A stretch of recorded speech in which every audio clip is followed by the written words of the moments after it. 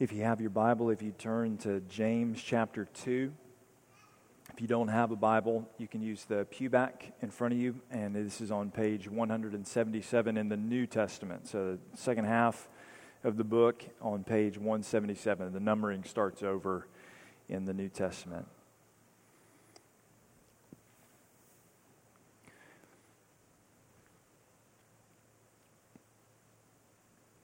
Every person is created by God and in God's image. And this is true of all people without exception or distinction. And these realities adorn everyone with equal dignity and worth. And this is something that is inherent in them and not earned by them, and therefore it cannot be changed. But even though all men are created equal, all men are not treated equally. And if we needed a reminder of this, the video footage of the unjust execution of George Floyd and the following rioting around the nation due to the spillage of pent-up tension the past few days should be enough to pique our attention.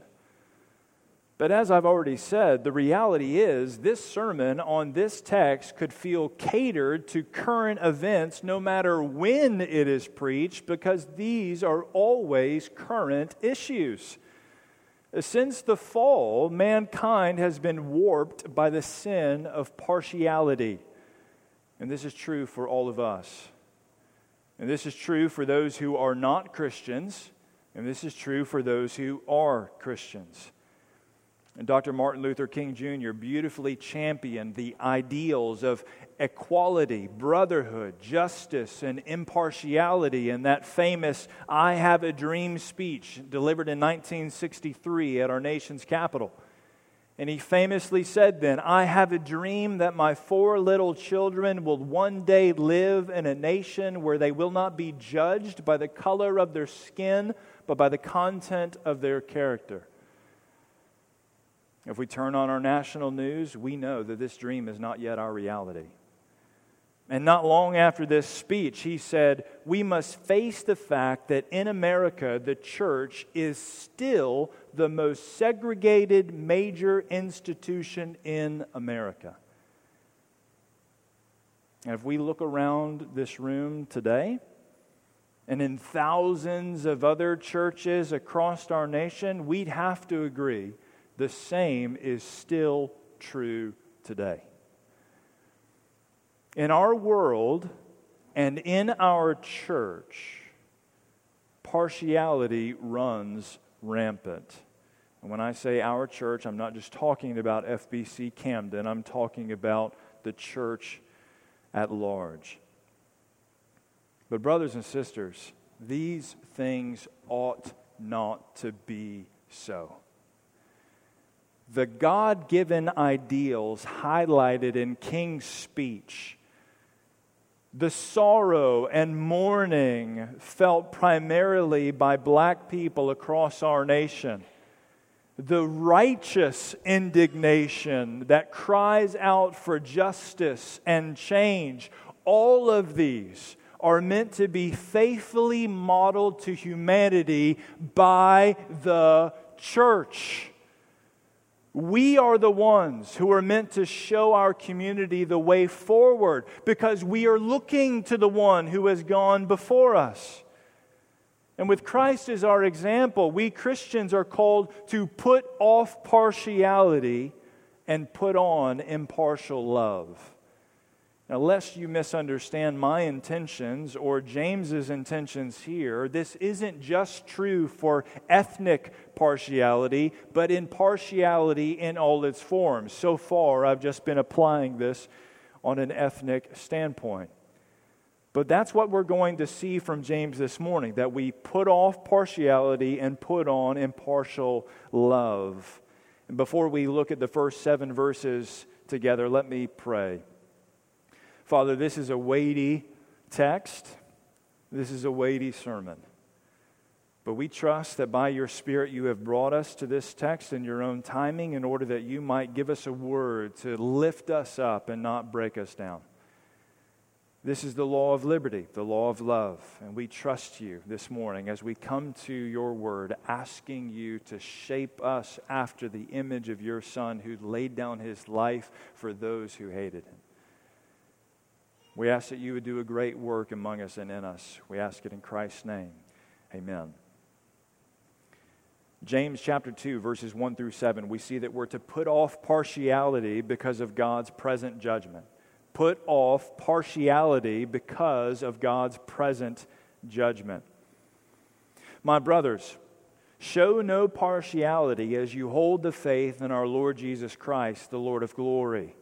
For if a man wearing a gold ring and fine clothing comes into your assembly, and a poor man in shabby clothing also comes in, and if you pay attention to the one who wears the fine clothing and say, "You sit here in a good place," while you say to the poor man, "You stand over there," or "Sit down at my feet," have you not then made distinctions among yourselves and become judges with evil thoughts? Listen, my beloved brothers. Has not God chosen those who were poor in the world to be rich in faith and heirs of the kingdom, which he has promised to those who love him? But you have dishonored the poor man. Are not the rich the ones who oppress you and the ones who drag you into court? Are they not the ones who blaspheme the honorable name by which you were called? You see, James has already called Christians to think differently than the world of the poor and the rich. We saw that in chapter 1, verses 9 and 11 through 11. And in the verse just before our text this morning, he even asserts that real religion includes caring for those the world neglects. And this principle extends well beyond the orphan and the widow to all who are marginalized and oppressed. Christians are called to enter into their affliction, both to be there with them in it and to seek to alleviate it when and where we can. But unless we think of wading into others' troubles romantically and thereby naively, we need to be well aware of its difficulties. There is a certain selfishness in our sinful natures that seeks to lure us always toward comfort and ease. And when we listen to that voice, we find it easy to justify checking out of the hardships around us because they're not our hardships. And this is at least part of what's going on in our hearts as we interact with other people. In our sin, we are prone to think only of ourselves. And when that happens, partiality is not far behind. And that's the culture we live in. But Jesus condemns that kind of character among Christians. Christians are commanded to hold the faith in the Lord Jesus Christ with no partiality. Partiality and Christianity don't mix. Why? Because the Scriptures teach us time and time again that God is not partial. And if God is not partial, then we have no business being partial either. And the partiality that James is talking about is an attitude of personal favoritism, as the New American Standard Version translates it. It's a biased opinion based on whatever has informed our own judgment. And when we're partial, it reveals where we place worth. It may be on riches, like in the example here. It could be on blood relations, skin color, cultural backgrounds, group affiliation, or any number of limitless things that we have deemed significant. But the other side of the partiality coin is prejudice. If you're partial toward one, you will be prejudiced toward another. And there's always some form of discrimination whenever partiality is involved. And we tend to show partiality, I think, to those who are either like us, those we want to be like, or those that we have ascertained can benefit us in some way. And James puts his finger on the problem with that in verses 4 through 5. To show partiality is to treat people based on our own sinful assessment instead of God's. Look at the example of this in verses 2 and 3. Two men show up for church, and some members approach them. One of them they deem is rich based on his clothes, and one they deem is poor based on his clothes. And based on those external appearances, the two men receive different treatment. Neither one of them is run off, mind you. They're both, quote unquote, welcome to be there. But the rich man is honored, while the poor man is dishonored. Friends, do you find yourself feeling or acting differently toward people who are like you than toward those who are not? Does your attitude, your disposition, or even your level of engagement change based on someone's economic bracket, their social standing, their political party, their ethnicity or gender or nationality or age? Have you made assumptions about a person's character based on the car they drive or the clothes they wear or the part of town they live in, or maybe even in church context and the way they express themselves in worship? Do you find yourself seeking out the popular, the pretty, the funny, and avoiding the awkward or unpolished? The reality is, we are all guilty. And even though we might want to deny it in our pride, we are all prone to be partial. We're all prone to be prejudiced people. And I want to plead with you, even right now, that you fight by the Spirit against that impression in your heart that says, well, I don't really know if that's true of me. I know of lots of people that is true for, but mine isn't that significant. But are you genuinely glad to be around people who are different from you? Do you look forward to it, or do you dread it? Tolerating is not enough. You see, our sin has rewired the way that God made us to relate to other people. Every person is created in God's image, and being made in the likeness of God means that each of us possess a value and dignity that can't be changed or taken away. We've understood that. But this foundational truth is meant to inform how we relate to absolutely everyone, even if they're an atheist. Even if they have all kinds of errant, unbiblical positions on sexuality. This doesn't mean that we should ignore all of the distinctives of each individual and say things like, "Well, I don't even see color. I don't even see your background. You're all the same to me." That's not helpful, because then you're not seeing the individual.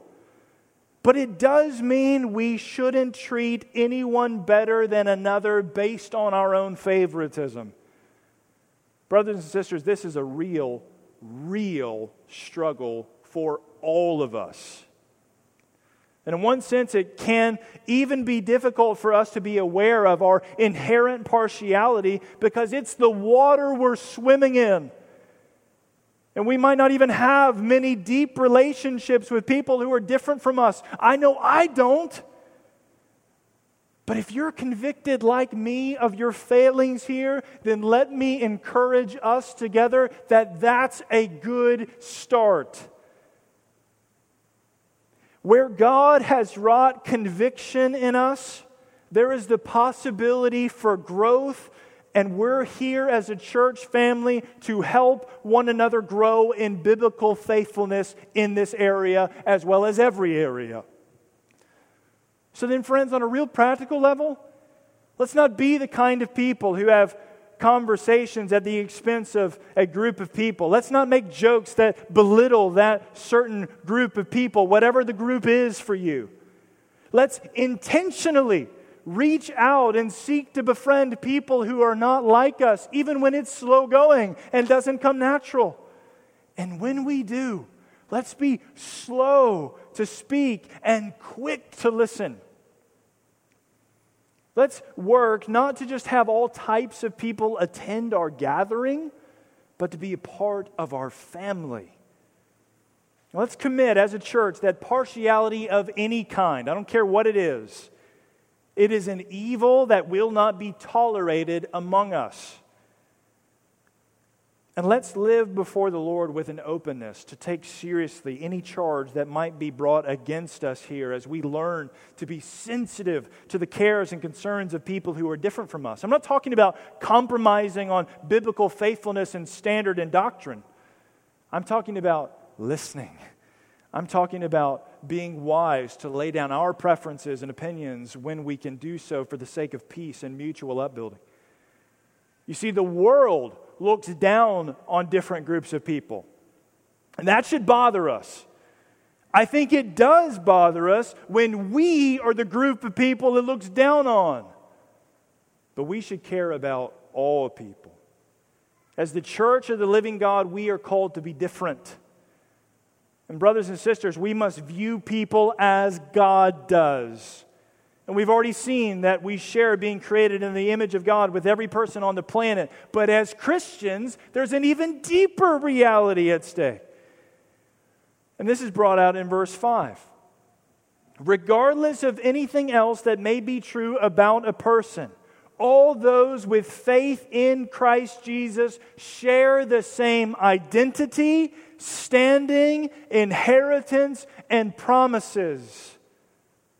And so though the man in shabby clothes may be poor in this world, if he's a Christian, James says, he's rich in faith and an heir of the kingdom. And James' intention isn't to suggest that the rich man from this example is an unbeliever and that the poor man is a believer. Neither is he suggesting that God has chosen to save every materially poor person and no materially rich person. Rather, James is highlighting the shift that should take place in the Christian's thinking to view every person from an eternal perspective and not an earthly one. Each person has a soul that will exist for all eternity, either in the presence of God or away from it. But unless we misunderstand our beginnings in the faith, the Scriptures tell us time and time again that if we are Christians this morning, we have zero grounds for pride. If we were the ones choosing people unto salvation, we would pick them like kids do for a kickball game. We'd have our eyes on the biggest, the fastest, the strongest, but those weren't God's qualifications. In fact, Paul explains in 1 Corinthians 1, 26 through 29, not many of you were wise according to worldly standards. Not many were powerful. Not many were of noble birth. But God chose what is foolish in the world to shame the wise. God chose what is weak in the world to shame the strong. God chose what is low and despised in the world, even things that are not, to bring to nothing things that are, so that no human being might boast in the presence of God. God hasn't chosen people because of anything in them, but because of everything in Him. By choosing the poor in the world, God is displaying the riches of His mercy and grace without partiality. And if God judges them to be rich in faith and heirs of the kingdom, then our judgment ought to follow suit. God didn't appoint us to eternal salvation because we're white, because we're well off, because we're from good families, that we grew up in church, we're educated or Republican. And so we had better not treat other people like He did. Christians, the grace that Jesus has shown us meant that though He was rich, yet for our sakes He became poor, so that by His poverty we might become rich. He had no form or majesty that we should look at Him, and no beauty that we should desire Him. He was despised and rejected by men, a man of sorrows and acquainted with grief, and as one from whom men hide their faces. He was despised, and we esteemed Him not. And that's why it's so striking that James would call Him intentionally the Lord of glory at the end of verse 1. Jesus is the one and the only one that we should be showing special attention to, not the rich and the famous of this world. And when we honor Jesus, we will follow His example of treating all people with dignity, including the ones our world sets aside. Friends, we dishonor people when we view them and treat them as the world does instead of how God does. And we must not dishonor the one that God has honored. And to further expose this irony, James includes another reason to condemn the partiality they're showing between the rich and the poor in verses 6b through 7. It's actually the rich and not the poor who are mistreating them. And this might not be exactly the same in our settings, but it's easy to see how this principle could work itself out, isn't it? How common is it in churches for wealthy members to be given preference even when they are unspiritual and controlling? How many of us know of examples of big donors being catered to in moments of conflict within the church, or at least it being brought up to people's attention how much an offended party contributes for the reason for the church siding with them? And I don't know of any of this happening within our church. I just have been a pastor's kid and around churches long enough to know this is probably true in our church, even though I don't have a specific example in mind. This is often a battle we face. But friends, a person's worth to God and their contribution to the church is not his or her giving statement. The rich need to remember that, but the poor do as well. Let's serve and care for the least of these as unto the Lord. And let's remember that we are all one in Christ Jesus and there is no division in Him. So then let's put off partiality because of God's present judgment. But instead, in verses 8 through 13, let's put on impartial love because of God's future judgment. Put on impartial love because of God's future judgment. Pick up with me in verse 8. If you really fulfill the royal law according to the Scripture, you shall love your neighbor as yourself, you're doing well. But if you show partiality, you are committing sin and are convicted by the law as transgressors. For whoever keeps the whole law but fails in one point has become guilty of all of it. For he who said, "Do not commit adultery," also said, "Do not murder." If you do not commit adultery, but do murder, you have become a transgressor of the law. So speak and so act as those who are to be judged under the law of liberty. For judgment is without mercy to one who has shown no mercy. Mercy triumphs over judgment.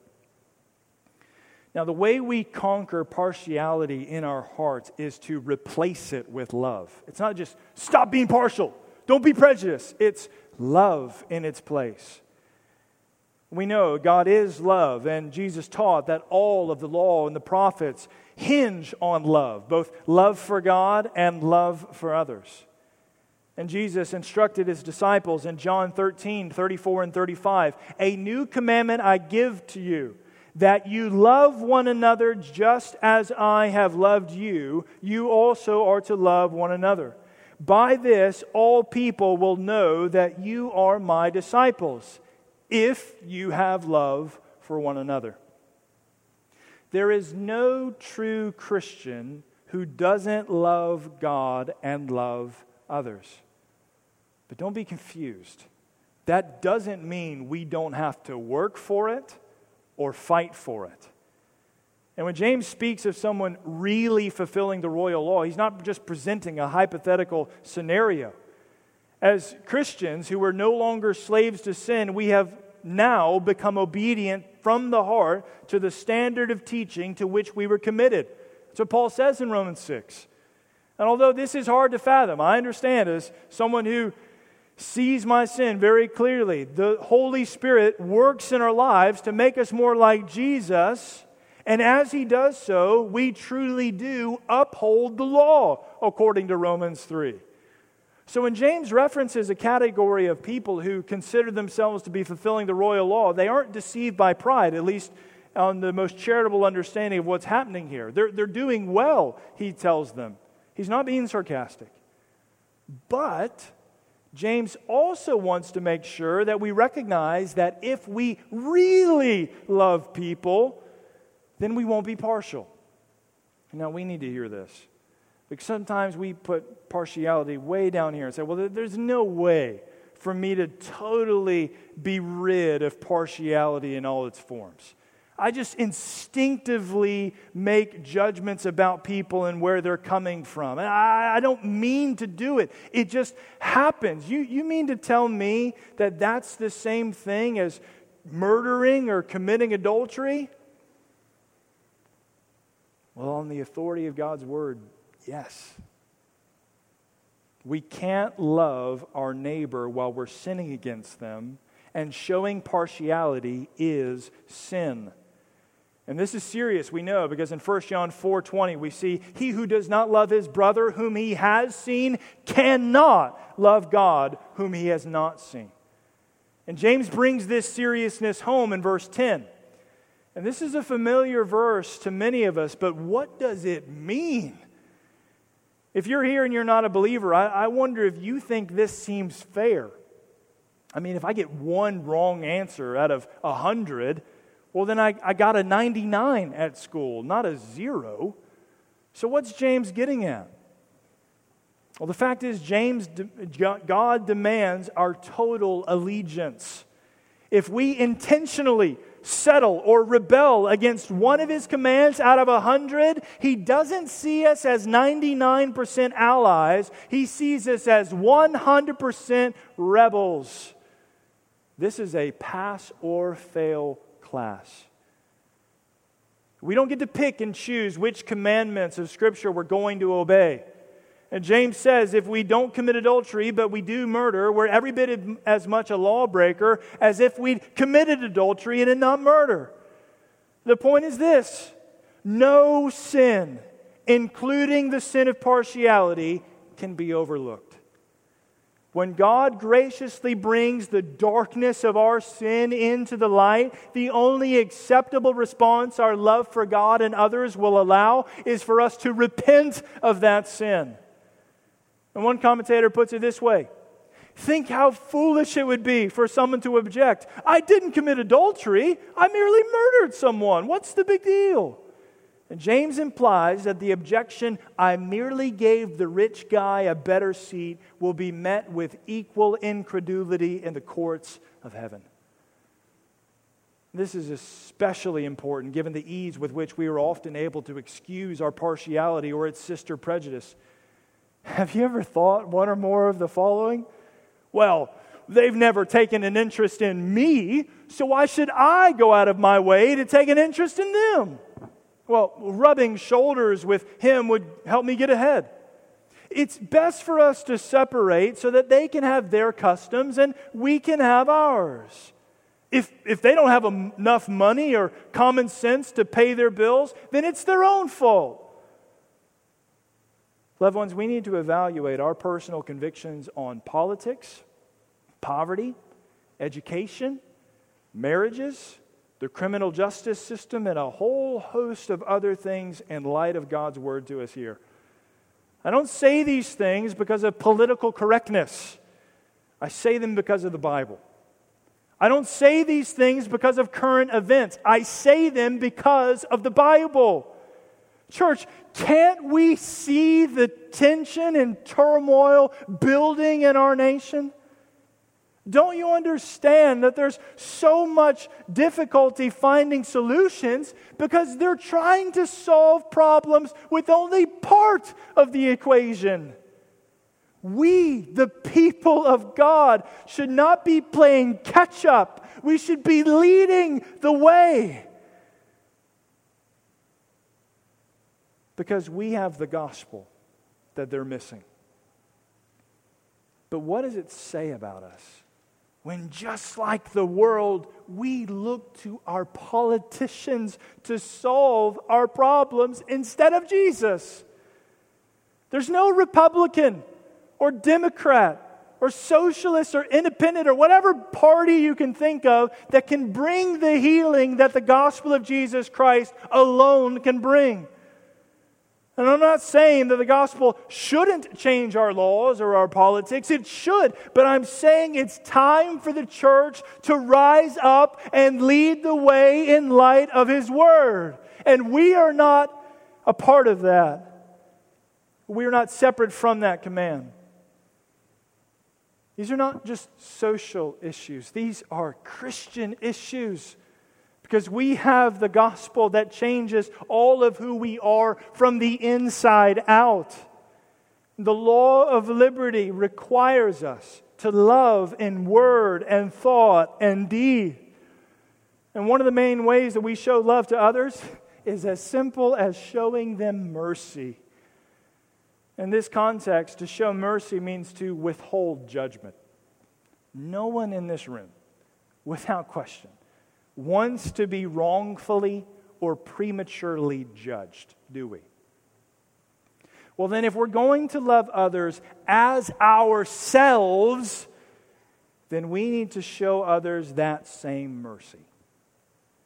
Now keep in mind, like in any real family, I don't say this because I was just with 25 of my closest family, there are going to be times where each and every one of us feels offended by another member of the church.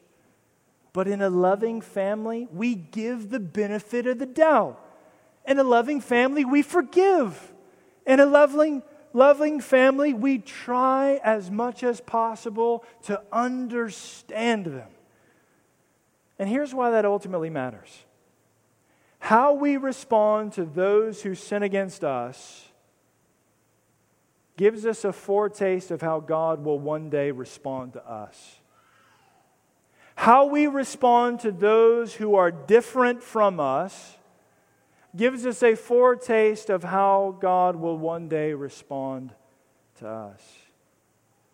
If we're merciful as He is merciful, we will receive His mercy and not His judgment. However, I would want to caution you that it's not that our giving mercy is what causes us to receive mercy, but rather what James is getting at, and we'll see this amplified in the next passage, is that showing mercy displays the new hearts that God has given us as ones who has received His mercy. But now just ask yourself the question, how can sinners like you and me receive mercy from a holy and just God instead of His judgment? How could mercy ever triumph over judgment for you and for me? Well, the answer is in the gospel of Jesus Christ. Jesus lived the perfect life of obedience the law required. He always showed love. He never showed partiality.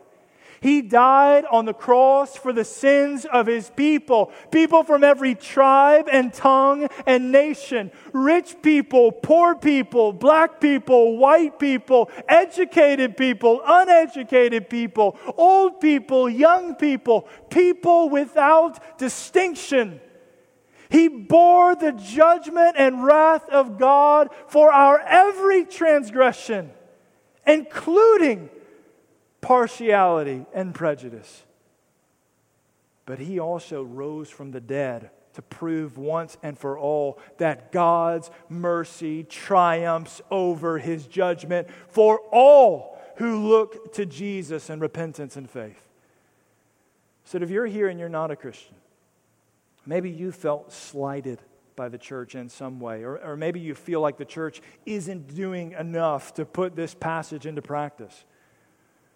Well, it's no secret that the church hasn't always done a great job of living by James's words here. Our own convention, the Southern Baptist Convention, was birthed out of a controversy over slavery.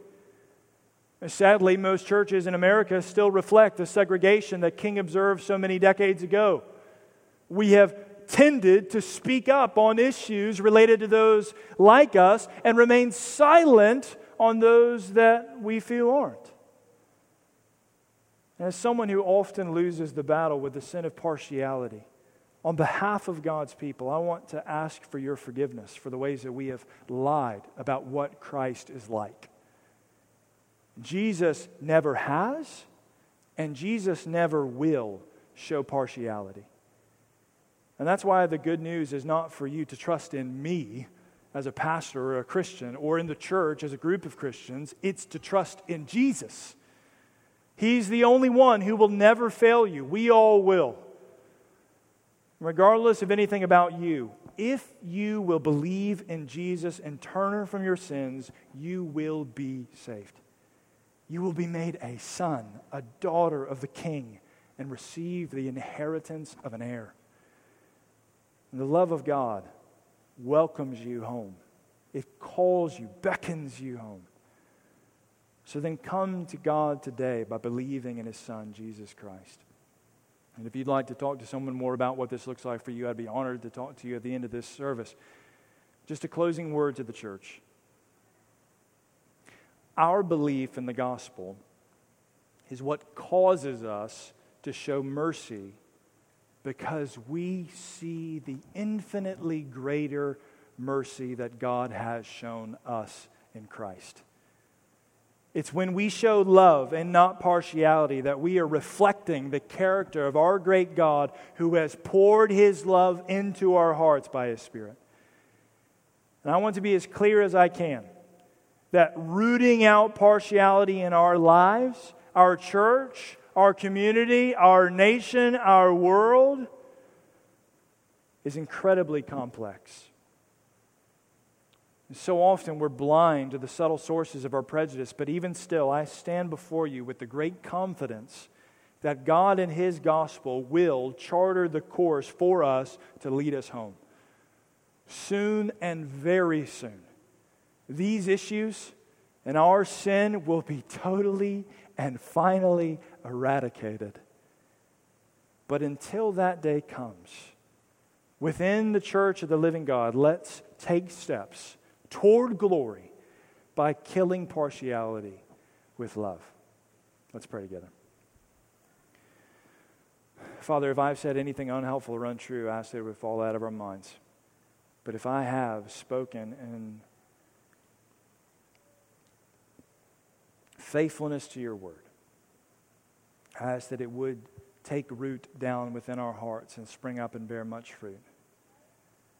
Father, none of us, me above all, none of us claims to have all of the intricate answers to this problem, but we have the greatest answer to our greatest problems, and we know that because of what Christ has done, all other problems and issues can be overcome. And we trust that though that won't ultimately be true in this world, as a church that you have brought from darkness into light, we should be the proving ground, the first foretaste of what this will look like in the new heavens and new earth.